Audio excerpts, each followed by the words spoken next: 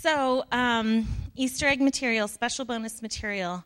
I grew up, a lot of my formative years were in a small country Pentecostal church, and sometimes I just can't resist it. So the secret, real title of this sermon series is Show Up, Grow Up, and Fess Up. But I can't say that on Facebook because show up is, that's kind of okay. I think grow up comes with an implicit accusation. But the thing is that increase in maturity with regards to what defines success in godly friendships just doesn't rhyme with anything. So the real one is show up, grow up, and fess up. And today we're going to talk about showing up. The next one is my confession. If you've been here for very long, you might be aware of a small elephant in the room, like a baby elephant, like a cute one, in which we're talking about friendship, and Kara, the introvert of introverts, who doesn't show up to things. How many years have you had your Super Bowl party, Ryan Reed? It's going on maybe 10 years. Geraldine, it's been a while. Yeah, I've never been. I always get invited and I never go. So it's a little bit funny. And I just want to let you know that it's not lost on me. When we came to the conclusion that this is the sermon series for now, and I really felt like, I think we've got to talk about this, and we're praying about it, I think I should preach it. I feel like, God, there's a little bit of a mismatch here. And I feel like God just kind of shared, sometimes the people who are really great at math are really lousy teachers. But the ones who struggle with it can really identify and help students. So hopefully we can put my struggles to show up to good use as we're all challenged by the Bible together. And anyway, friendship is really tough. I think childhood sets us up for this. I feel like our childhoods or time when we were younger, which the older I get becomes a more inclusive time, maybe falls into one of two loose categories. So maybe you can identify with one of these, or maybe even both of these, in different periods of time. And one of them would be that when you were younger, maybe friendship was easy and natural. You were friends with everybody in your class, or you were the prom king or queen, and it just happened. You had people to talk to and to do life with. And now that you're a little bit more in the grown-up world, you're thinking, what happened? People used to like me. Why is this so hard? On the other side of that extreme, maybe when you were younger, friendships were not easy and natural. Maybe they were really hard. Maybe you experienced a lot of rejection, being the odd man out when you were growing up, in which case you might be thinking, isn't it about time? Isn't it about time? I'm not surrounded by dippy high school kids who don't know who's who. These are grown-ups, and they should be able to recognize that, I'm smart and funny and want to be my friend. Why is it so hard to be friends? The reality is that friendship was tough even for Jesus. As God, walking around in a human body, he picked 12 very special friends, the disciples. And they did all kinds of things. He really invested in them. He shares his secret decoder ring with them about every parable. He tells the story, and then they go talk later, and it's clear that they didn't understand it at all. They're like, seeds, birds, what was all that? Jesus includes them in all of these miracles. They get to experience, let's feed 5,000 people together with just these couple of loaves of bread. I feel like that should build relationship and trust. And Jesus, in what I think is the most impressive display of restraint, didn't strike a single one of them with a bolt of lightning a single time, which I feel like sometimes these guys are the worst. And I think that if I had God powers, that might have been a constant part of my prayer life if I had been Jesus. Lord, help me not strike these guys down because, oh my gosh, they don't get it. So after all that, let's walk on water together. I'll give you the power to heal people too. All of that stuff. And Jesus still gets betrayed. And the betrayal comes from inside that group of 12 people. Judas is one of them, and he sells Jesus out for 30 pieces of silver. Even one of his BFFs, one of the real special guys in the top 3, Peter, he denies Christ 3 times on the day of his death after Jesus warned Peter that it would happen, and Peter promised not to do it. He couldn't even make it. You know what I mean? It's like maybe I could understand if it caught him by surprise. Whoops, I forgot that I knew Jesus. But Jesus said, you're going to deny me today. And Peter said, no, I definitely won't. And then he definitely did more than once. So if Jesus can't find great friends, what hope do we have? And the thing that I want to talk about, we need to talk about kind of a little vineyard concept here when we talk about the kingdom of God. Jesus says that the kingdom of God is both now and not yet. Jesus says the kingdom of God is here. Sometimes he declares that somebody gets healed, and Jesus is like, this is it. This is the kingdom of God. This is the perfect reign and rule of God. God is getting his way. And then sometimes Jesus said the kingdom of God is coming, or the kingdom of God is delayed. And so if the kingdom is both now and not yet, then as a kingdom citizen, I am both now and not yet. And my friendships are both now and not yet. Really quick, we live in this time between times. So Jesus, before him, human rebellion really set the agenda for like how the world worked. And God gave us the law through Moses to guide us. But that same law condemns us because we fail. We don't keep all of the law. And then Jesus arrives and he fulfills the law. So maybe you've seen The Lord of the Rings. Like, I'm a lightweight, so I've seen the movie, but I haven't read the book. But you know that moment when Gandalf comes back to life, and they're like, Gandalf, Gandalf, and he's like, no, they're like, you're Saruman. And he says, I am Saruman, or Saruman as he should have been. Like, Jesus is humanity as we should have been. He's Adam as he should have been. He's the chosen nation of Israel as they should have been. And you see all these comparisons, like the people of Israel go off to Egypt, and then Jesus is born, and they have to go off to Egypt. Like, there are a lot of these parallels that you see of Jesus kind of reenacting the history of humanity to do it right. And so we live in this time where Jesus has come and had victory, and he signaled the beginning of the end times, but they've lasted for a while because it's not like the end of the end. So maybe if you're watching the Super Bowl, it's like when you know your team is definitely going to win, like there's no hope for the other team, like the opposition has definitely lost. But there's still time on the clock. So victory is guaranteed, but we still have to do the first down and the other things in the football until the game is done. So the game's not done, but we know we're going to win. We know Jesus is the victor, but sometimes we still have some struggle because the game is still in progress. And that's what my friendships are like. I know that Jesus is here with me. I know that he can enrich my life. I still struggle in my day-to-day to connect with other people and to have these deep relationships that I know that God wants me to have. Because I'm in the kingdom, and I'm a now and not yet kingdom citizen, for me, sometimes that means God is ruling and reigning perfectly in my life. So sometimes I make the hospital visit. Sometimes I cook food that tastes good, or more likely my husband cooks food that tastes really good, and I bring it and share a meal with someone who's had a baby or has a birthday. Sometimes I listen for a long time without judging.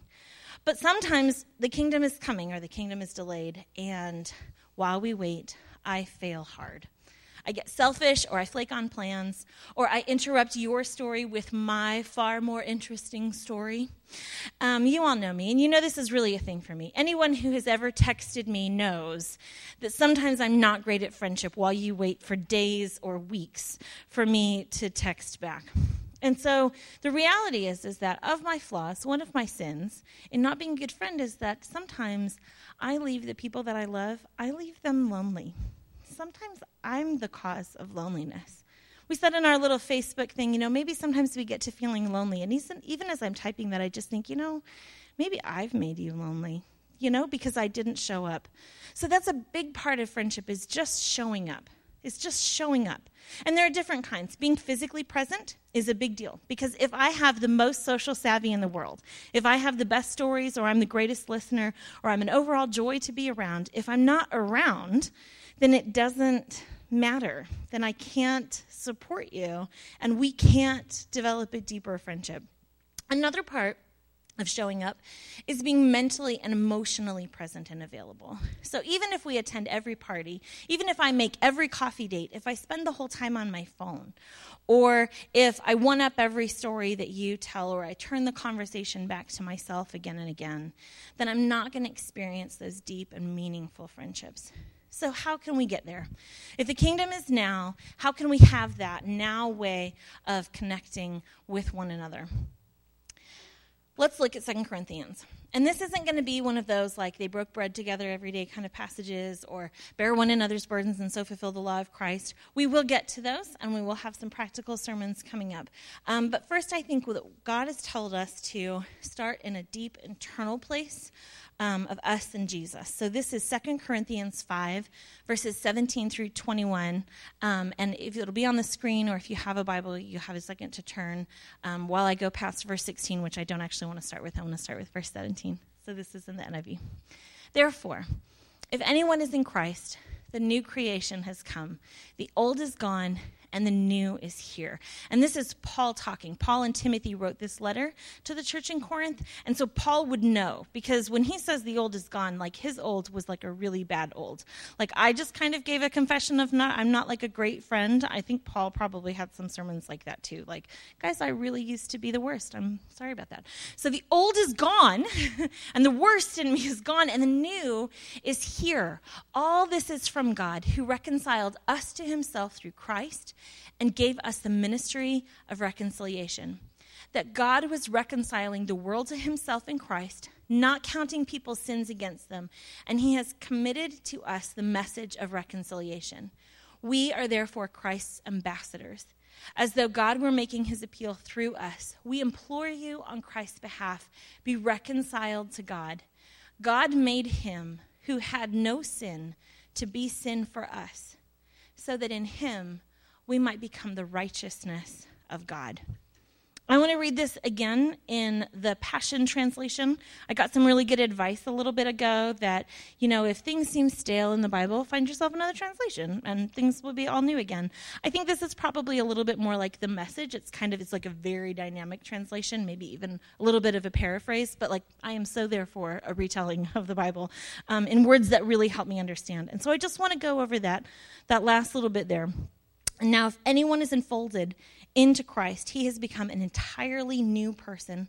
All that is related to the old has vanished. And then skipping down, we are ambassadors of the Anointed One, that's Jesus, who carry the message of Christ to the world as though God were tenderly pleading with them directly through our lips. We so tenderly plead with you on Christ's behalf, turn back to God and be reconciled to him.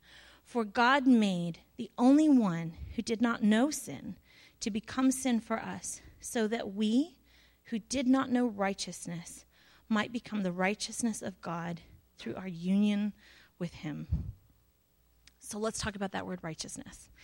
I listened to an interesting sermon by Tim Keller a few days ago, and he said, whenever I think of the word righteousness, I think of a white starched shirt, like a button-down business shirt. And everybody kind of chuckles because, that's kind of weird, Tim Keller. You think of a white shirt. He's like, I think of a white shirt.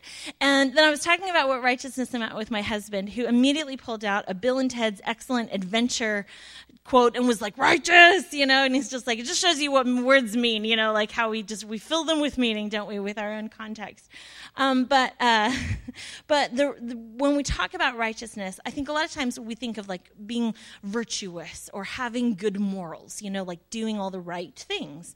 But the way that the word is used more regularly in the Bible, and there are more than one definition, but the way that this word used more rightly is it means acceptableness or rightness. So I work for a company where we take a lot of trips. They once a year usually kind of bring everybody together, and there'll be a little bit of work, and usually they'll have a party, super cool. And whenever it's somebody's first year, definitely whenever it's a woman's first year, I actually just now realize I don't know if the guys do struggle with this, but every woman who started this job in her first year, she says, what do I wear to the party?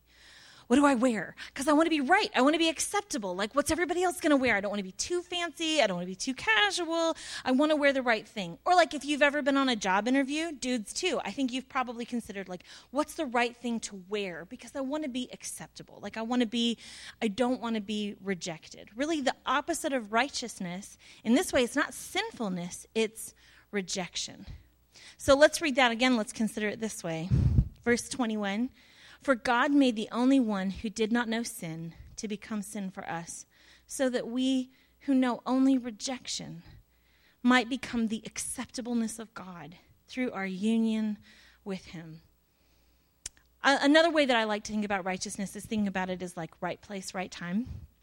Doesn't it feel great to be in the right place, right time? Do you have like a I was in the right place at the right time kind of a story?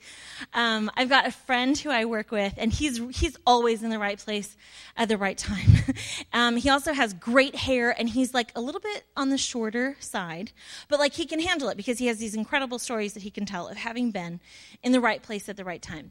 He worked as a movie extra on the set of a movie that was starring Johnny Depp. And I need to see the movie. I don't remember what it's called. But Johnny Depp robs a bank, and they needed one of the extras to be, like, standing in line at the bank so that Johnny Depp could hold a gun up against him and, like, say some lines. And my friend is a little bit short, and Johnny Depp is a little bit short. And for movie magic, if you've got a short lead and you want him to look taller, you surround him by short people. So they looked at all of the sea of extras, people who might not even make the final cut of the film, and they pointed to my friend Andy and they said, hey, you, stand here, don't talk to Mr. Depp. Just stand right there. That's your job. And so Johnny Depp like does the scene, and they film it several times. And of course, everybody else is like, like behave a certain way. But Johnny Depp's like, why aren't you talking, man? You okay? Because Johnny Depp is cool. I was born in the 80s. I was a teenage girl in the 90s. I think very highly of Johnny Depp. And this guy was in the right place at the right time. He was acceptable. He got to in my mind, he's like best friends with Johnny Depp, and they celebrate every birthday together. So that's kind of like a right place, right time. If any of us have tried to make friends, we've had the opposite of that happen too, right? We've certainly experienced rejection. Because if you try to make friends with somebody, eventually you're going to find somebody that doesn't want to be your friend. It's just the reality of the broken world that we're in. I have an incredible story of rejection from high school, which I've actually shared in a sermon one time before this. And if you have an embarrassing story, can I just recommend to you, preach it? Because then, it gets a lot funnier. You share it with the internet, and everybody can say, oh my gosh, I can't believe that happened. And you feel a little bit better. There's a little, oh yes, let us all agree that was the most awful thing that happened. So let's talk about it again. Maybe it'll get even better for me. So when I was in high school, and I was I'm kind of a formal person anyway. So if you're imagining high school Kara was the drum major of the marching band. So the uniformed rule followers made me their queen. That's who I was in high school. And I had been absent, and so I was standing in the line that you have to stand in with your note from your mom, because we used paper back then. And my children can't conceive of this whole process. They immediately went to isn't it easy to fake a note from your mom? Yes, it is. And I think I might have been in line with some people who might have faked a note from their mom. The people standing right in front of me, there was a guy and a girl. And these were people that I don't want to be friends with them. I don't want to talk to them. They were kind of scary bad kids. Although to be fair, basically everybody in my high school, in my mind, was a bad kid because again, formal kind of a person. So they were talking, and I was very carefully not eavesdropping, so I don't actually know what happened before this moment, but it was something about pregnancy, which of course is a scandal in high school. So I don't know if she was pregnant, or if she didn't know if she was pregnant, or if he was asking her out on a date and she was like, no, I don't want to get pregnant. I'm not sure what was going on, but something, and then he turns to me, and he says, well, she could be your surrogate, which is wildly inappropriate. We're all 16, and what am I gonna, I don't want to, I'm not in this, I just wanted to disappear. But then she says, in a defining moment of high school for me, she says, she's too ugly to be my surrogate. I was a beautiful high school girl. Don't worry about me. I was beautiful. But at the moment, I didn't feel it. At the moment, I was in my mind, and I couldn't say anything. I couldn't say anything at all, and it's lucky that I didn't, because all of the words tumbling through my mind turned into this bizarre mix of that's not even how surrogacy works. Don't you know how surrogacy works? It's not I'm passing on my genetic information. It's somebody else's child, and I just give them a home. How ugly do you have to be to make the baby ugly that you're not even related to? I could be your surrogate. I'd be a great surrogate. I'd be the best surrogate there ever was. I'd eat healthy, and I'd sleep a lot, and I'd give up caffeine, and I'm trying to justify and make myself acceptable in this insane situation We're these people that a second ago I didn't even want to talk to because we are just so hardwired for acceptance. I want to be accepted. I hate rejection. So we have to start here. We have to start in 2 Corinthians that we are acceptable to God exactly the way that Jesus is acceptable to God. God doesn't have rose-colored glasses. He has Jesus glasses. And when he looks into this room, he sees there are so many Jesuses in this room. That's what he sees. He sees, here is my daughter. In her, I am well pleased. Here is my son. I'm so proud of him. This is the view that God has of us.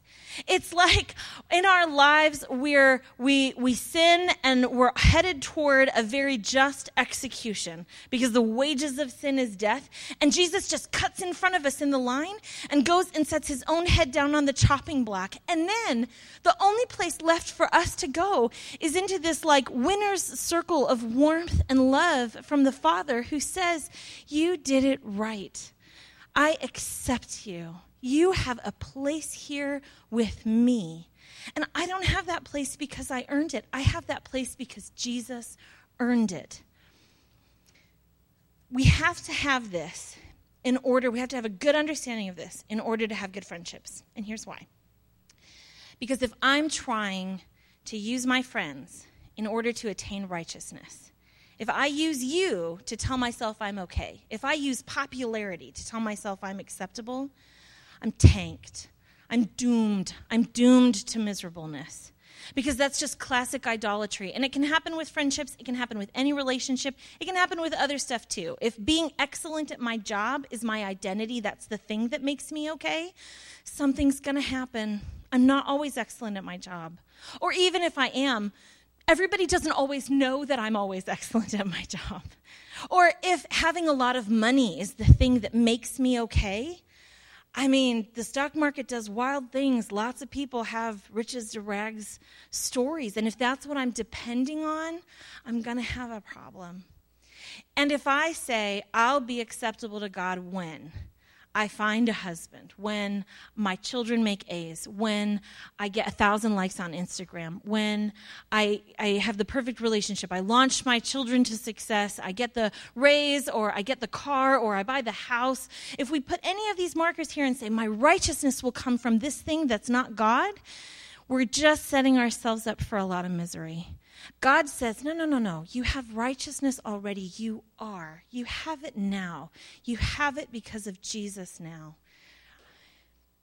We're going to talk about some more practical tips. We're going to talk about expectations in friendship next week, and then the week after that, we're going to talk about self-awareness, which is just such a wonderful skill to try to develop. But in the meantime, I really want us just to take time today during prayer and throughout this week to talk to God and to do some work with God of saying, like, am I receiving my righteousness from you? Do I know I'm acceptable because of you, God? And if there's any doubts in there, if there's a struggle, let's let God tell us the truth about ourselves. Let's let him speak true things to us. We must place the weight of our need to be accepted on God because it'll crush anyone else. And maybe that'll work at first. Maybe that would seem fine at first in friendships. I'm very popular. I feel good. But over time, the quality of those relationships will degrade. And unhealthy patterns will emerge, and ultimately my life will just be a trail of one broken relationship after the next. And it doesn't have to be that way. God doesn't want it to be that way. Friendship is a gift. Jesus calls us his friends. God, makes almost peers out of us. It says in the Bible that he's not ashamed to call us his brethren, his brothers and sisters. And we're going to talk about the practical things, but in the meantime, I think it's just really important that we receive God's acceptance and his pleasure. God's perfect rule and reign, God getting his way, the kingdom now, it means that God's great joy is that we are included in all of that, and that we can receive that inclusion, and that we can receive his love. So when we're engaged in relationships as imperfect humans, with other imperfect humans, we can be loving from God as the source of our love. And we can forgive as he forgives. We can be generous as he is generous because we're accepted because he accepted us. So would you stand? Our worship team is going to come up and play another song. And we have an opportunity to let God work on us a little bit. I always like to think of this part like a massage, like you just lay there and he does the work. He knows. We do like to pray for each other, and many of us have been trained. So if you would like for someone else to help with that hard work, it's awesome. It's the best thing because you come up into this circle and you just stand there. Somebody introduces themselves to you and they ask how they can pray, and then they do everything. And you just stand there. If you're like me, you just stand there and cry and cry and cry all the happy tears because God is loving you and this other person is helping God love you, and it's a really wonderful time. In fact, the cornerstone of so many of my friendships have come from like in this circle right here where we prayed for each other. And if you don't want to do that, no pressure. You can stay at your seat, and I'd love for you to be able to worship and to pray and to consider. I think especially this morning, if you'd say, well, I don't know if I am acceptable to God. Or if you would say, I think I am relying on other things to feel acceptable. I don't know if I have this same freedom that Kara's talking about. I think God especially wants to talk to you. If anything else in the sermon stuck and you want to get prayer about it, we welcome you to come up and pray. So let's worship God together now.